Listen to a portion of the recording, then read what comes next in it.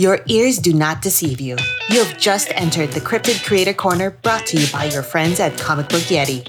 So without further ado, let's get on to the interview.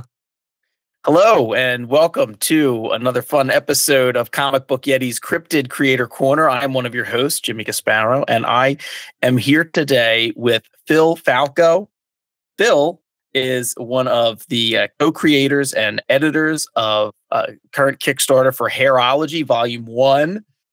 Phil also has been involved with By Visibility, a bisexual comic book anthology, as well as Slice of Life, and the Haunting. And I am very excited to talk to Phil. The Kickstarter right now for Hairology, when we're recording this, there's 2 weeks left. It's about 57% funded, and it has some amazing creators in it. So please welcome Phil to the Cryptid Creator Corner. Phil, how are you doing today? I'm great. Thanks so much for having me on, Jimmy, and for saying everything. I can't even think of another thing to say about myself.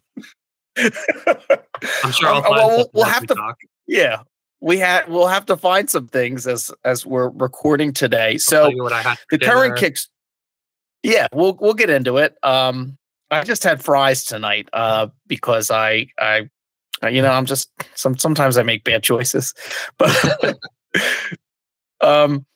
so the current Kickstarter, and I want to talk about some of your other comic book endeavors and some of your other things, but the Kickstarter right now, Hairology Volume 1, you and Kat Alamia, and you've also teamed with Jamila Rouser from Wash Day Diaries to bring Hairology Volume 1. It's another anthology with a bunch of stories all involving hair in some fashion. The Kickstarter page says collecting 12 original stories, tackles diverse topics including natural hair, cancer, transitioning, body hair, dye, balding, and locks across a wide spectrum of genres, which includes action, slice of life, sci-fi, modern, fantasy, autobiography, dystopia, and even werewolves.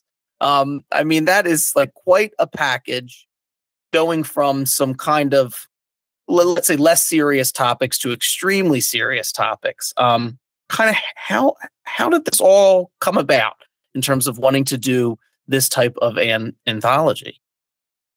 Yeah, so like you mentioned earlier, Kat and I were coming off of 2 volumes of By Visibility, and each time when we were reviewing submissions for By Visibility, we were just blown away by the wide variety of stories that we got.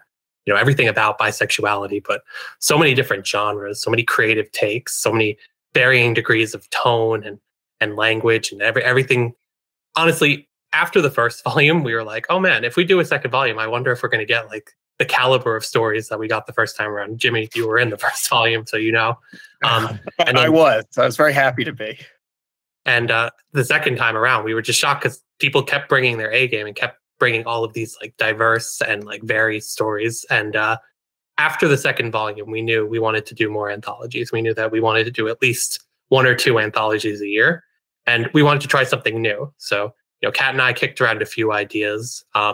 We definitely enjoyed doing By Visibility, and definitely would love to do another one someday. But we wanted to do something completely different. We didn't want to do anything about sexuality for our next the next anthology.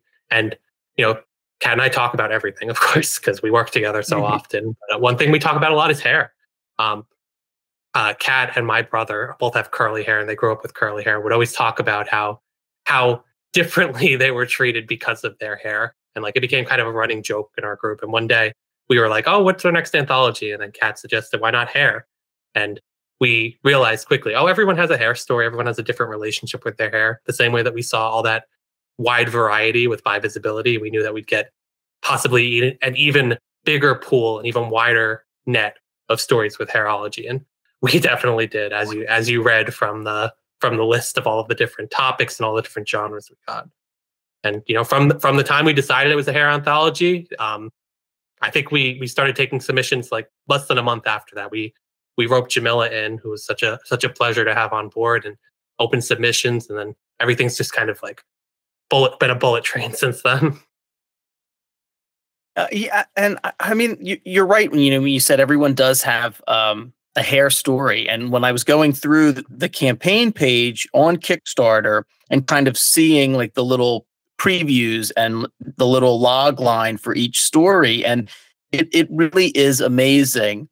Someone might think like, well, how many different types of stories can you really get out of hair as a theme? But there is so much tied into it in terms of personality, in terms of identity, in terms of with cancer and someone dealing with that type of disease, or in just so many. I was just very impressed with just the different level of storytelling involved. And I mean, plus when you look at the even the preview pages, just the artwork in it is just unbelievable. I mean, it's just amazing. Not only talented writers, but talented artists who have come together for this anthology. 100%. Yeah. We were really lucky for the whole team that we were able to pull together writers and artists. Just, I think that people get excited when they see something different. We saw it with By Visibility. Like there weren't really comics that were all about bisexuality when we opened the submission. So we attracted a lot of like really talented creators when we did that.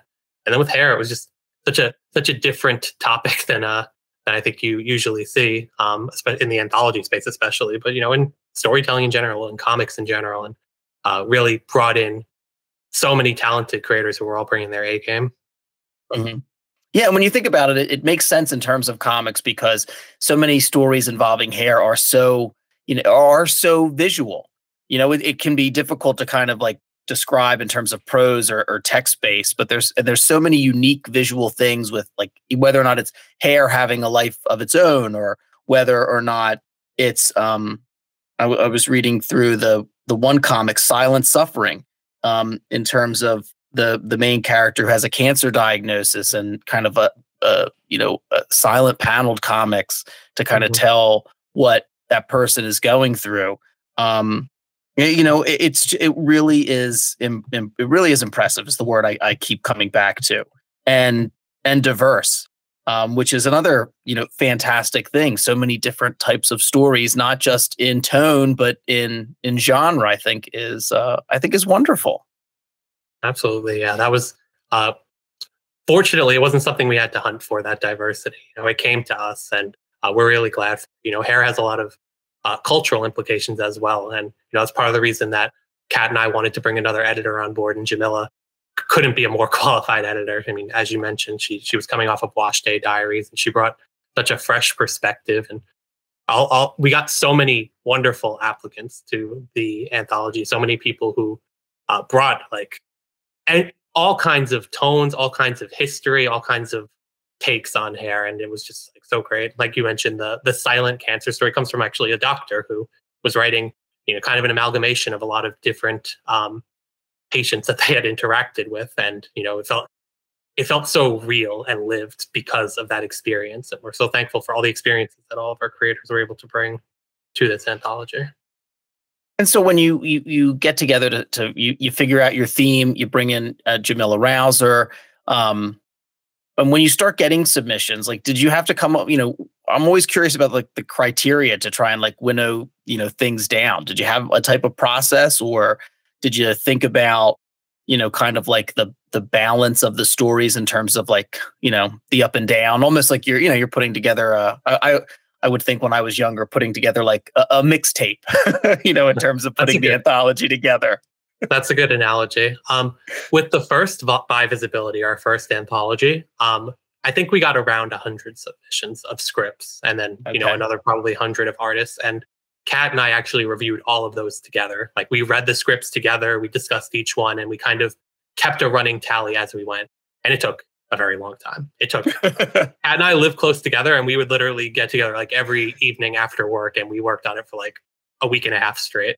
And wow. It was rewarding. We had a lot of fun with it. But with volume 2 of By Visibility, we had another editor, my brother Dan, and we did kind of a hybrid approach where we all read the stories individually to start, and then like we would read some together as well. We would kind of, because we had even more submission. I think we were in like 150 range at that point. So there were some in the beginning where we read separately and then we come together. And then revisit any that we read individually as a group.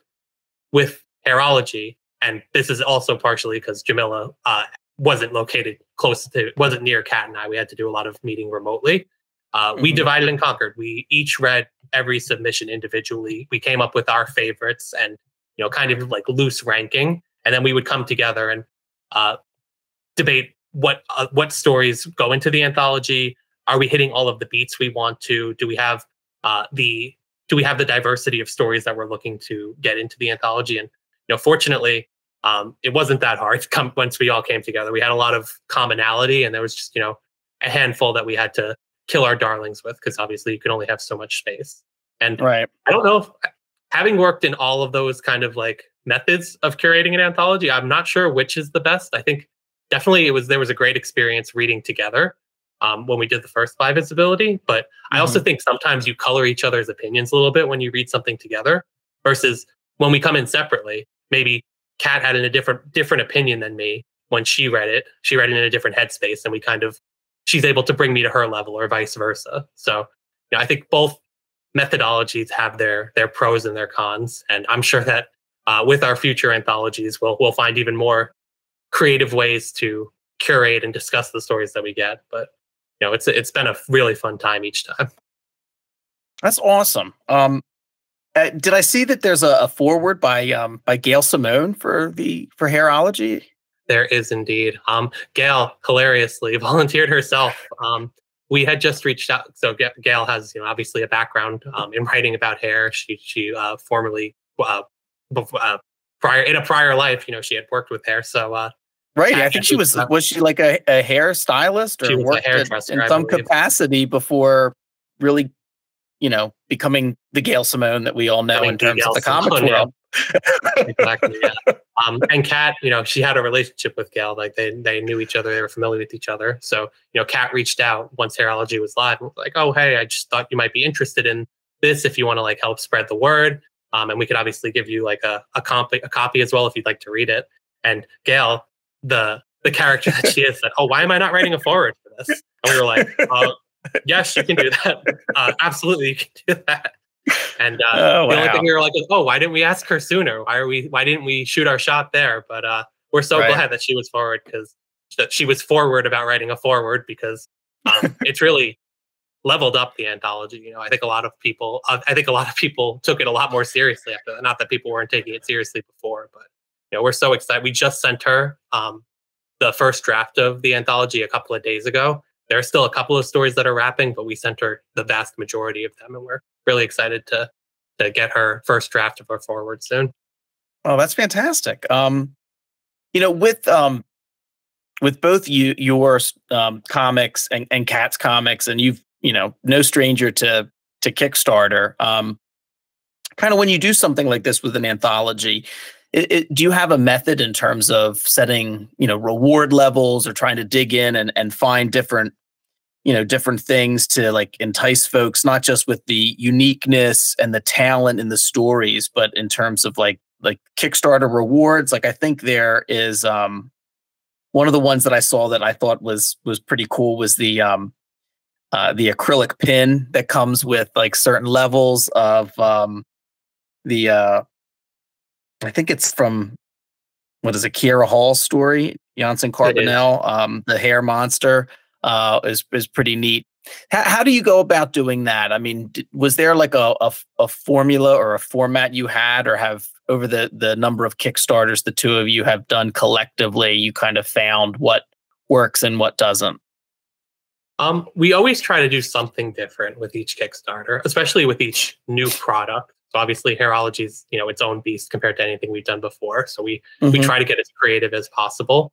Our rule of thumb is, try to offer a different reward, a different stretch goal, a different incentive bonus. So like you mentioned, we have the acrylic pin this time that we're offering. If your pledge is $35 or more, you get the hair monster from one of the stories in Hairology. We recently got into pins as well. We've done Kickstarters just for pins, some based on comics of ours, and some just, pins that, we work to design. And we really loved, expanding into that. So we knew at some point, we'd always kicked around the idea of like, oh, what if we gave a pin on a Kickstarter as like a way to get someone to, increase their pledge or pledge more at the outset. this ended up being the project that made sense. We had that really cute hair monster design. Something else is that, this is our second anthology. So we want to do a tier where you could get, if you're an anthology fan, you can get both volumes of By Visibility and Hairology. So like the anthology catch up for us, we'll call it. We try, when we're doing our Kickstarter, we have our formula. We have, the things that we offer every time. And then we try to say, okay, what's different about this Kickstarter? What can we offer to make this one exciting, or to kind of entice people who maybe are more familiar with us, who back up multiple projects, so that they could see something different. So we never want to get too complacent, even if we have things that work for us. One of the things I'm curious about is I'm not a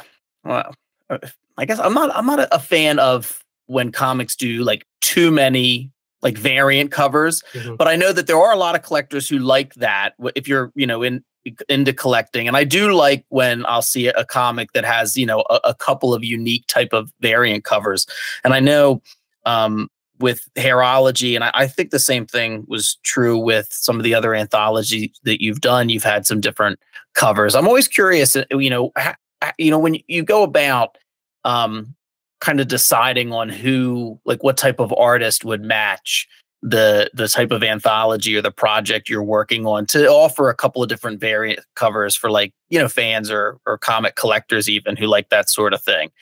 How do you, what criteria do you use? Do you just reach out to folks that you've seen who have done some neat stuff, or is there like some other method by which you go to decide who would do a good variant cover for something like Hairology? It's honestly a mixed bag there. Whenever we are approaching any comic, whether it's one of our ongoings or an anthology or just something completely new, we kind of make a list of concepts for covers, because cover is obviously paramount importance. There are so many people who buy for a cover. So we always want to have a variety with our covers. For Hairology, we have 3 covers. So, we kind of came up with 3 loose concepts that we wanted to go off of. And then we worked backwards to finding artists.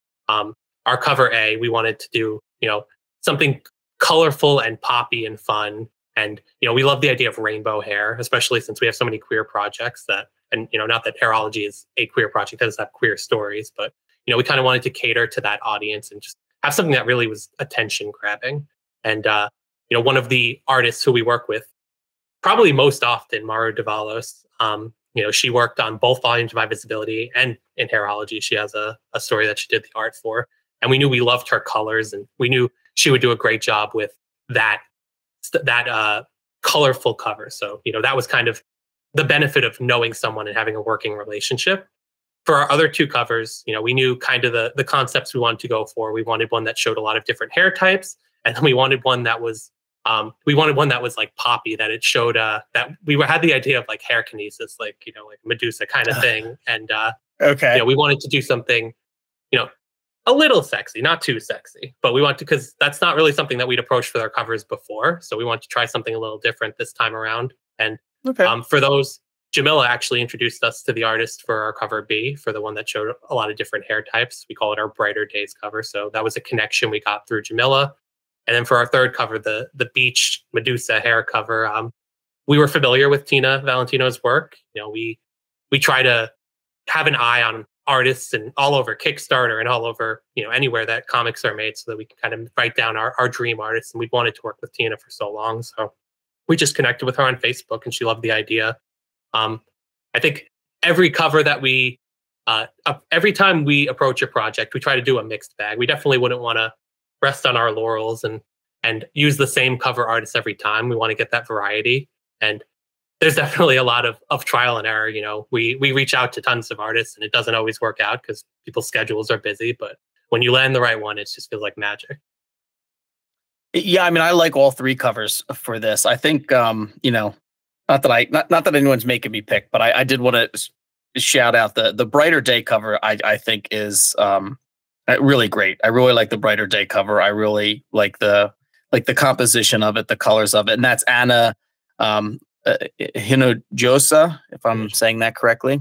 And yeah, we love that. The second we got that, we were like, that's our thumbnail. And as you see, it is the thumbnail on here. Yeah. We think it's probably the most representative of what Hairology is, and that's why we love it so much. And we're so glad that we were able to connect with Anna and get her on that cover.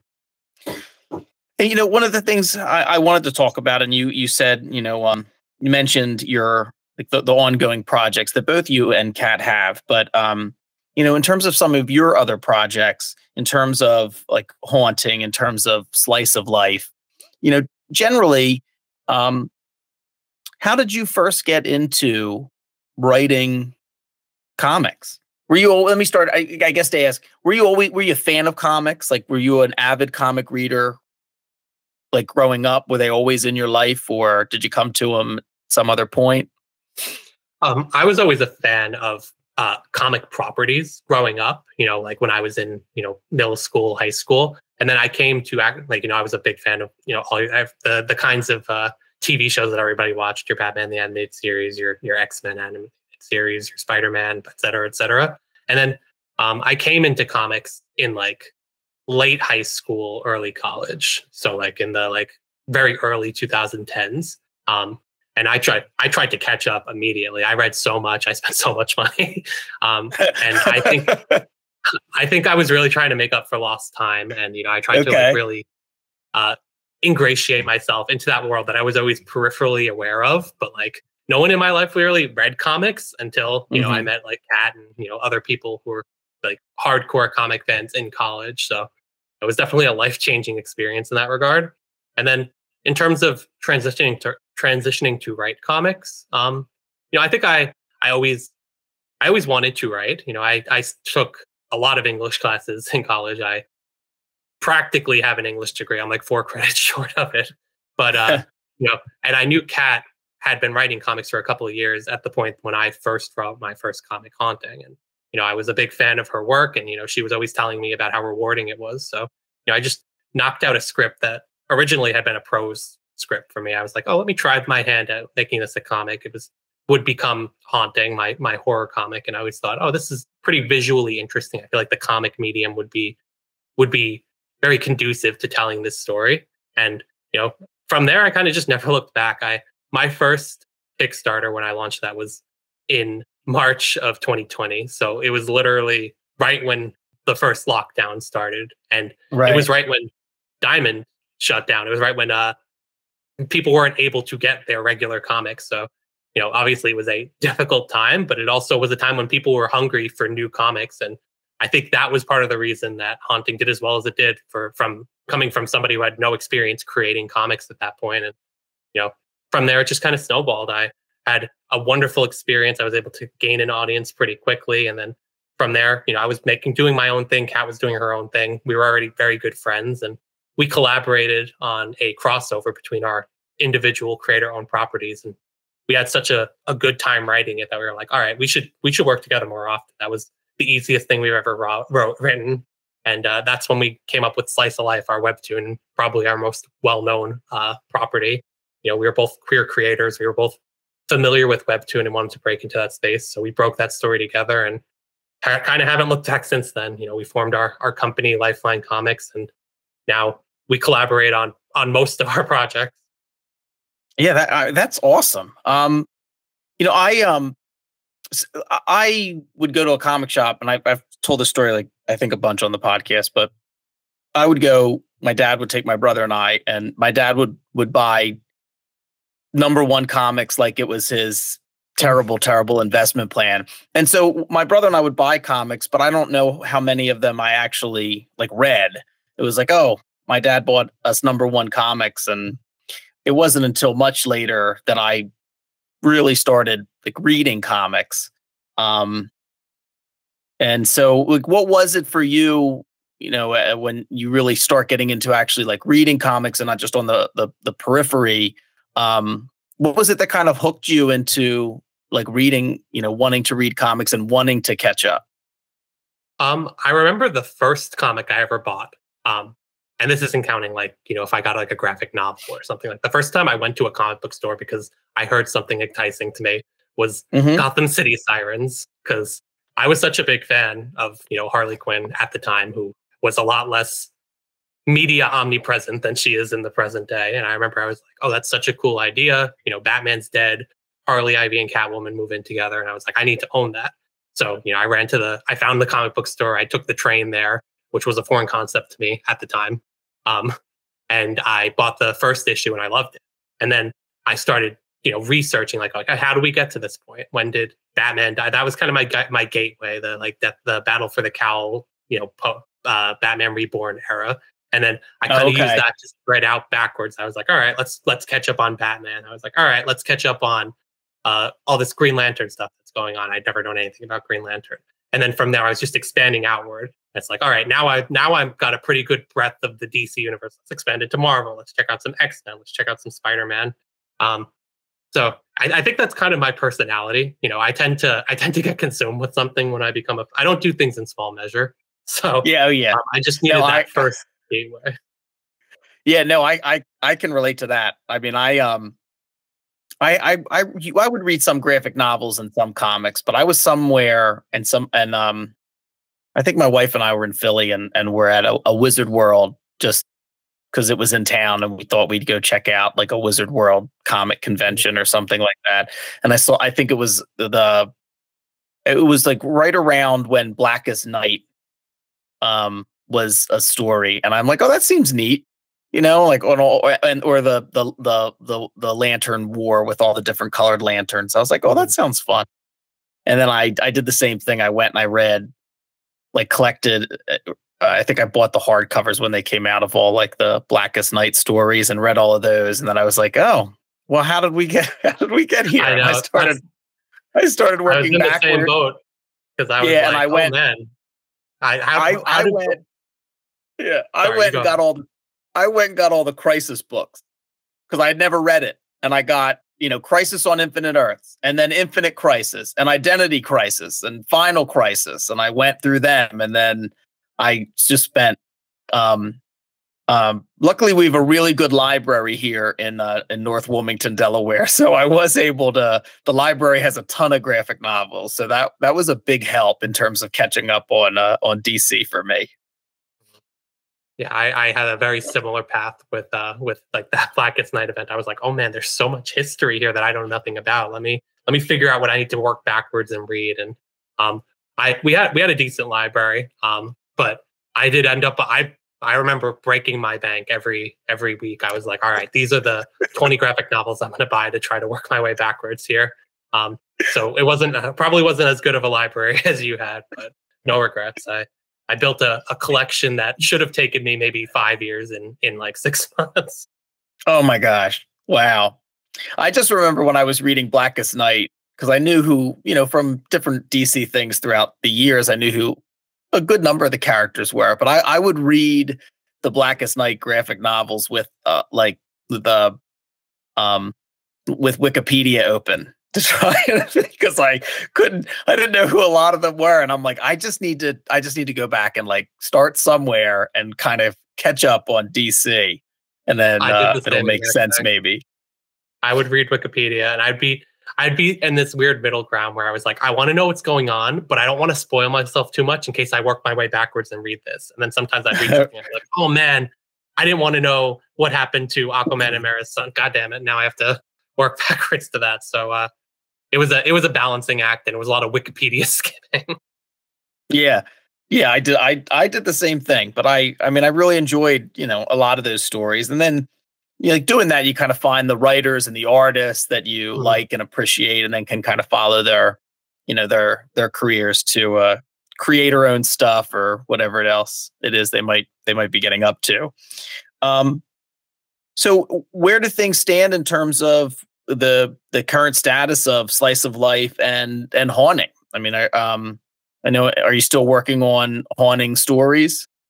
Oh yeah, absolutely. We actually, I don't think we've announced this officially yet, but our next Kickstarters after Hairology will be a new issue of Haunting for me, our 5th issue, and for Kat, she'll be simultaneously doing a new Like Father Like Daughter, which has been on hiatus. Her superhero book, which has been on hiatus for about 2 years now. So she's coming back with a big action-packed new issue of that. So we never want to lose sight of our.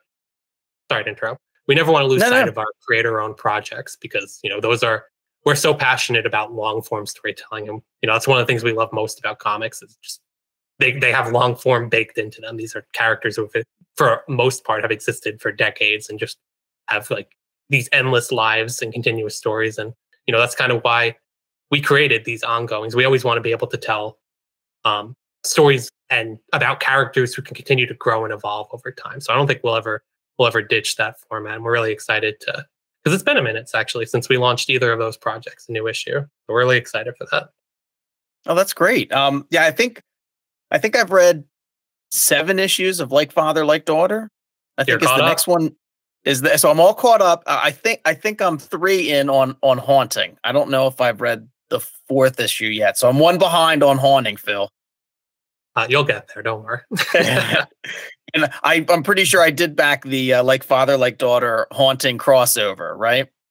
I believe you did, yeah. And that one's probably our favorite. That's just so much fun to write. I think that both Kat and I, that, like I said, that was the start of our partnership. We were like, oh, this is fun and easy. We got to keep doing this.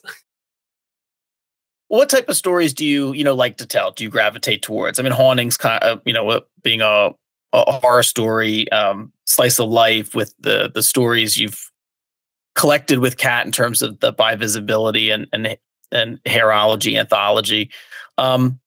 What type of stories in particular do you really gravitate towards? Do you like to tell?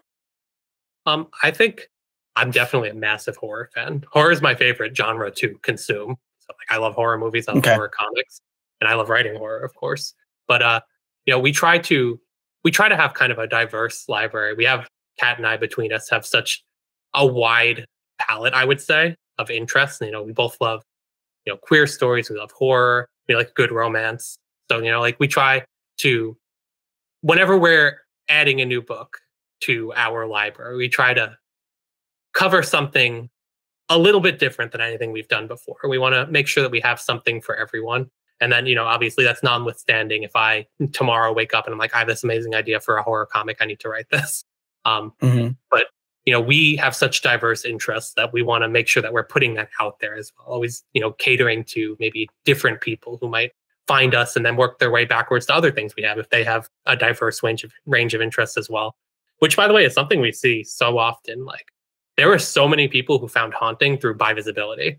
Just like there happened to be a lot of horror fans who were bisexual and wanted a bisexual anthology. So I think, that's kind of the approach that we take. We want to have a lot to offer and just assume that there's so much intersectionality. People have a wide range of interests.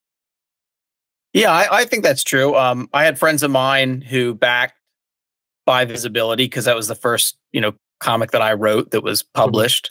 And that led them to, I guess, get the emails and the things you do to build up your email list, with your backers about new projects. And that when I think they got an email about like when Slice of Life, like I guess it was the first Kickstarter maybe, and they were just like over the moon excited about it.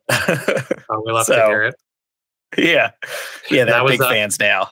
That was maybe the best decision we ever made, was following up By Visibility with Slice of Life. Because for everything I just said about diversity of genres and like people like different things and we want to have that bleed over, you also can't deny going from By Visibility to Slice of Life, queer project to queer project. We don't know if Slice of Life would be the success it is today if not for that. So definitely we're happy that we went that approach. Is there, I guess, a slight offshoot of the question I'd asked previously? Is there any type of genre that you are kind of like itching to tackle next in terms of genre storytelling? Lately, I've been really wanting to kind of do something. I've been kicking around the idea of something space horror. I feel like I'm kind of crafting my next solo project because Kat and I love working together, but we also try to do solo projects as well to, keep our own individual brands as well. And, I've been trying to think, okay, what's something that Kat would hate to write? And Kat doesn't like space at all. And I love space. I love space and I love horror. So yeah, I think that's something I might want to break into. I think definitely comedy. I think we write a lot of comedic stuff in the other genres that we approach, but I would like to write something that's a bit more farcical in nature. Okay. I don't know when that'll be, but I think that would be a lot of fun and a little different than what we have available currently. So those are two very different areas I'm looking at: space horror and comedy.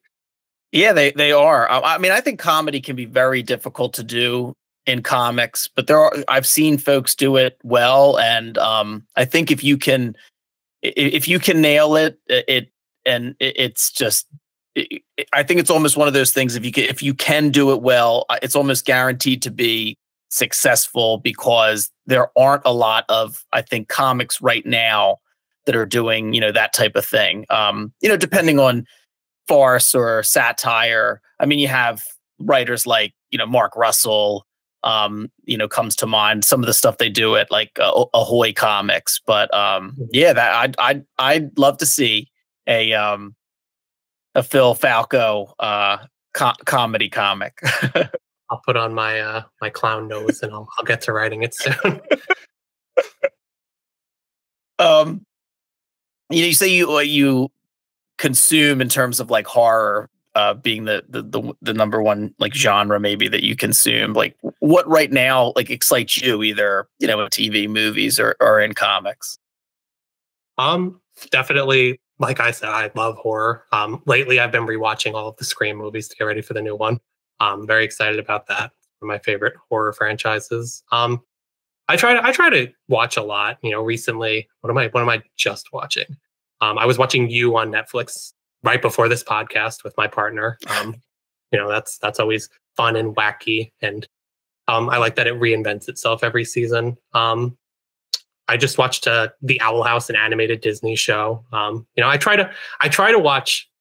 I loved Wednesday recently. I try to watch, the things that people love, that people are talking about, but also just like completely different things all over. I guess that's kind of the refrain of this whole conversation, is that I really like consuming as much different media as possible, because I love finding different voices and different ways to appreciate storytelling.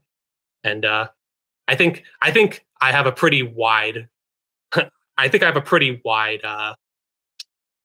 can't think of the word, but palette, I guess, is a word to use. But I think I have a pretty wide spectrum of things that I enjoy to consume.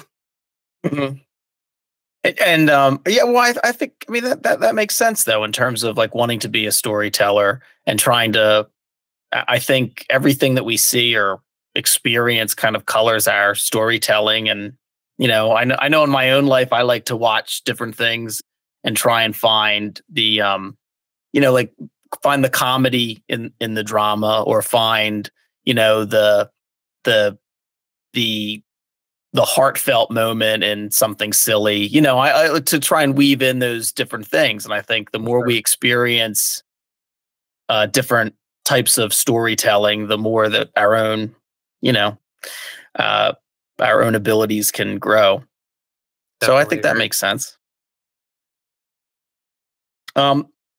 So, as you see the Kickstarter for Hairology, to kind of get back to that, are you somebody that kind of like will obsessively refresh, or do you kind of like it'll be okay?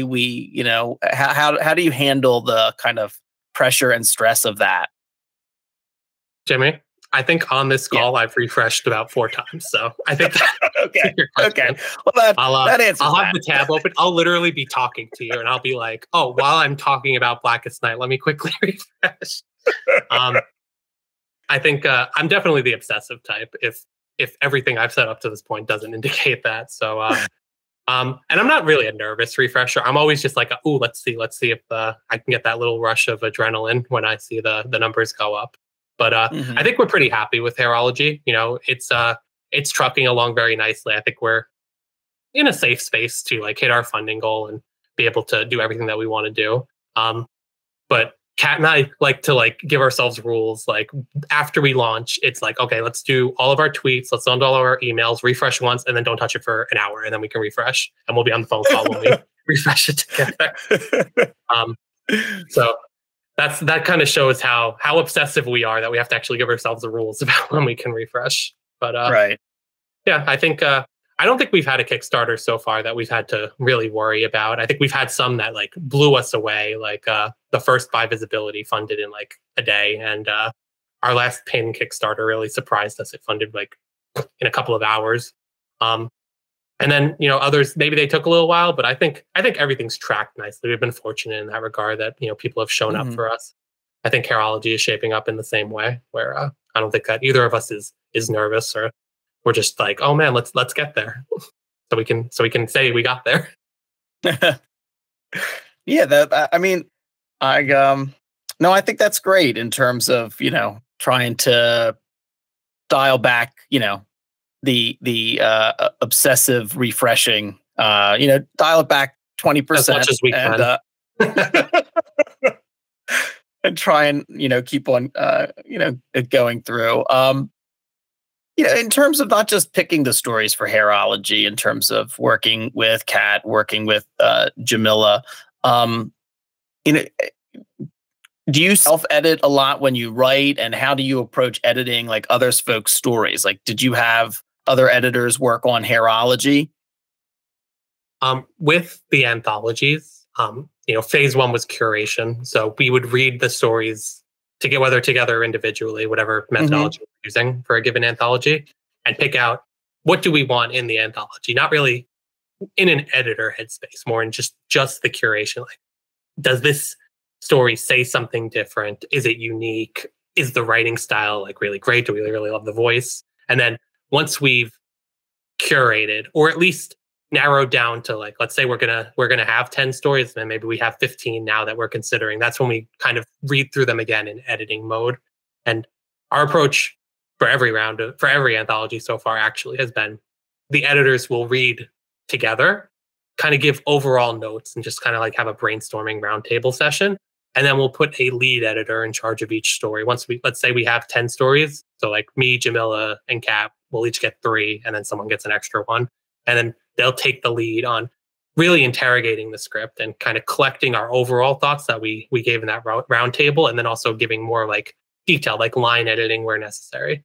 We try to be fair in that obviously we don't want to change anyone's voice. We don't want to over edit, but we also want to interrogate a script and make it the best that it can be. So I think that methodology's worked out pretty well for us, having the lead editor, quote unquote. Yeah, no, I think that makes a lot of sense. I was just curious if somebody did take the lead, or, if it was each story was done by committee. But yeah, that probably makes the most sense in terms of cutting down the, number of hours to, work and get everything moving along for the actual creation of the anthology. It's definitely still a little time consuming, because obviously it's a lot of reading and it's a lot of rereading. I'd say the scripts that made it into the anthology, we probably each read them like 10 times separately, because there was like, it's like the individual, and then polish off and get your final picks, and then read them together, and then read them individually a couple of extra times to do your more specific editing if you are the lead editor on it. But it's definitely worth it. And I think we're proud of everything that made it into this anthology, and every anthology. I don't think we've ever had a dud. I think everything's been exciting to us. Do you have any other, you don't have to give anything away now, but are there any other anthology topics that you ever bat around and you're just like, oh, one day I'm going to do this? We actually have 2 anthologies planned. One of them soon. One of them, I can't tell you what it is yet, but one of them will be launching in the early summer. And, that one's actively in progress, and really excited about it. It's a little different from what we've done before, but also a little similar. And then after that one, the next anthology won't be for a little while, but in a similar vein to Hair, we wanted to tackle something that everybody has a relationship to, is what I'll say. And everybody probably has their own story, and there's cultural implications. And I'm going to stop being vague now, but I think we're anthology people now. I think we definitely want to do at least 1 a year, possibly 2. And it's been such a great way to connect with creators. Like, Kat just the other day was tweeting about and she surprised me with this tweet, because usually we'll be like, oh, what are we going to tweet about this week? And then I woke up to this. She's like, oh, on Hairology alone, we teamed up with these people only a couple of months ago, and already 5 of the creators we're already teaming up with on something else. We had Jansan Carbonell, who worked on Hair Wars, that story with the hair monster that the acrylic pen is on. He's Sure. already done a slice of life short for us that we published on Zest World, a platform that we recently joined. We already have a couple of the artists on Hairology doing variant covers for an issue of Slice of Life for one of them, our next anthology. So and one of the artists in Hairology we actually have working on a new creator-owned project Kat and I are working on. So it's just, in addition to getting to tell all of these like really cool stories from different creators, it's a great way to just meet people that you can collaborate with in the future. So Oh, sure. Yeah. I bet. Because you've had some amazing, writers and artists on the anthologies, myself excluded. Everyone else, great. We always say, "Oh, that Jimmy, the black sheep of that's nice. My family feels the same way about me, but I'm bummed. Do you think you'll stick with? I mean, if you don't know this, it's fine. But do you think you'll stick with the method of kind of like putting out an open call, or do you ever think you'll go to more of like like picking the specific artists and writers for the anthology? I think I don't know the answer to that yet. I do know that each time it's getting to be a little more work. And I say that with love because obviously it's fun work. But every time we open the calls, we get more submissions and it takes a little more time, which is why it was actually impossible for us to read all of them together when it came to Hairology like we did for that first By Visibility. So at some point, we might need to find a little bit more of a restrictive method. But also, I'm so reluctant to say that because some of our biggest surprises were people we had no idea about. Like, actually, I'd say maybe a third of the writers in Hairology, this is their first comic. I believe it was your first comic when you submitted to By Visibility, right? Yeah, it was the first thing I ever had published. So we definitely, one of our favorite things about anthologies is giving people a chance to, publish for the first time with no cost to themselves and getting paid for their work. So I don't know. I think it would be a really big conversation if we ever got to the point of not having open submissions, but right. I think that's definitely something we'll see. I think we'll definitely see open submissions for anthologies. I will say the next one we're doing, the one in June, is kind of a different piece. So actually that wasn't open submission. That's why it's more of a little mystery project. But there's a specific reason for that. It's a very specific theme. And again, I'm being vague, so I apologize. No, it's fine. Look, our listeners understand. We do the best we can to talk about comics and what we like and talk about the different anthologies and the different projects. So, we're just doing our best, chatting about comics and what we like. Oh, well, Phil, I really appreciate you being on the Cryptid Creator Corner today. And I encourage everybody, because there'll still be some time. I think the Kickstarter goes until March 9th. Yes, that's right. All right. So by the time we put this out, I think there'll be at least, we're recording this 2 weeks before then. So you'll at least have a week or so when we put this episode out. As soon as you're done listening, there'll be a link in the show notes for Hairology. And if you haven't gotten the other anthologies, you should, because get them right on the page. You get them and you can read my first story and a lot of other amazing stories in By Visibility. Both issues are fantastic. And I can't wait to read all the stories in Hairology, because if you look through the campaign page, they're just the diverse creators, the diverse storytelling, not only in theme but genre. It just looks wonderful, and I can't wait to read the Gail Simone foreword. To be honest with you, me too. Like I said, we just sent her the book a few days ago, so I think we'll get that forward soon, and I'm sure it'll have a ton of personality to it. Oh, I bet. Well, Phil, so before I let you go, is there anything else you want to tell the listeners about Hairology, or anything else that you and Kat, Jamila have coming out, or what we can expect from your company? It's Lifeline Comics, right? Lifeline, that's right. All right. Yeah, just I think with Hairology, like you said, there's something for everyone in there. I think if you scroll through the page, you're guaranteed to find something that resonates with you. And Jamila, Kat, and I worked really hard to make sure that we were representing as many people as possible. So definitely check it out. I'm sure you'll find something for you. And there's digital and physical options on the Kickstarter to check out the book. In terms of what to expect in the future, expect more anthologies, including one coming up in June that we're really excited for. If you're interested in ongoings, Kat and I have our supernatural horror Haunting and our teen superhero like Fall Like Daughter coming in late March. Best way to keep up with us is to follow us on Kickstarter, on social media, join our mailing list, however you do. And we always try to do new and exciting things. So if you like seeing variety, then give us a follow. Yeah, and just my own personal plug. I have, like I said earlier in this conversation, I've read all 7 issues of Like Father, Like Daughter. I've read Kat's comic. I think I read the first 2 issues of They Call Her the Dancer. I've read Haunting. I've read the Like Father, Like Daughter Haunting crossover. I really enjoyed. Slice of Life is fantastic in terms of what's available on both like Webtoon and Zestworld now. Mm-hmm, that's right. Yeah, so I mean, just some fantastic comics, wonderful storytelling. Kat and Phil work with some amazing artists to bring their projects to life. And Phil, thanks a lot for coming on today. Thank you for having me, Jimmy. It's always a pleasure. All right, well, for Comic Book Yeti's Cryptid Creator Corner, this has been Jimmy Gasparo. If you've enjoyed this conversation, like and subscribe, and tell your friends and say nice things about us, because we need to hear them. And thanks everybody for listening. And I'll see you next time. This is Byron O'Neill, one of your hosts of the Cryptid Creator Corner, brought to you by Comic Book Yeti. We hope you've enjoyed this episode of our podcast. Please rate, review, subscribe, all that good stuff. It lets us know how we're doing, and more importantly, how we can improve. Thanks for listening.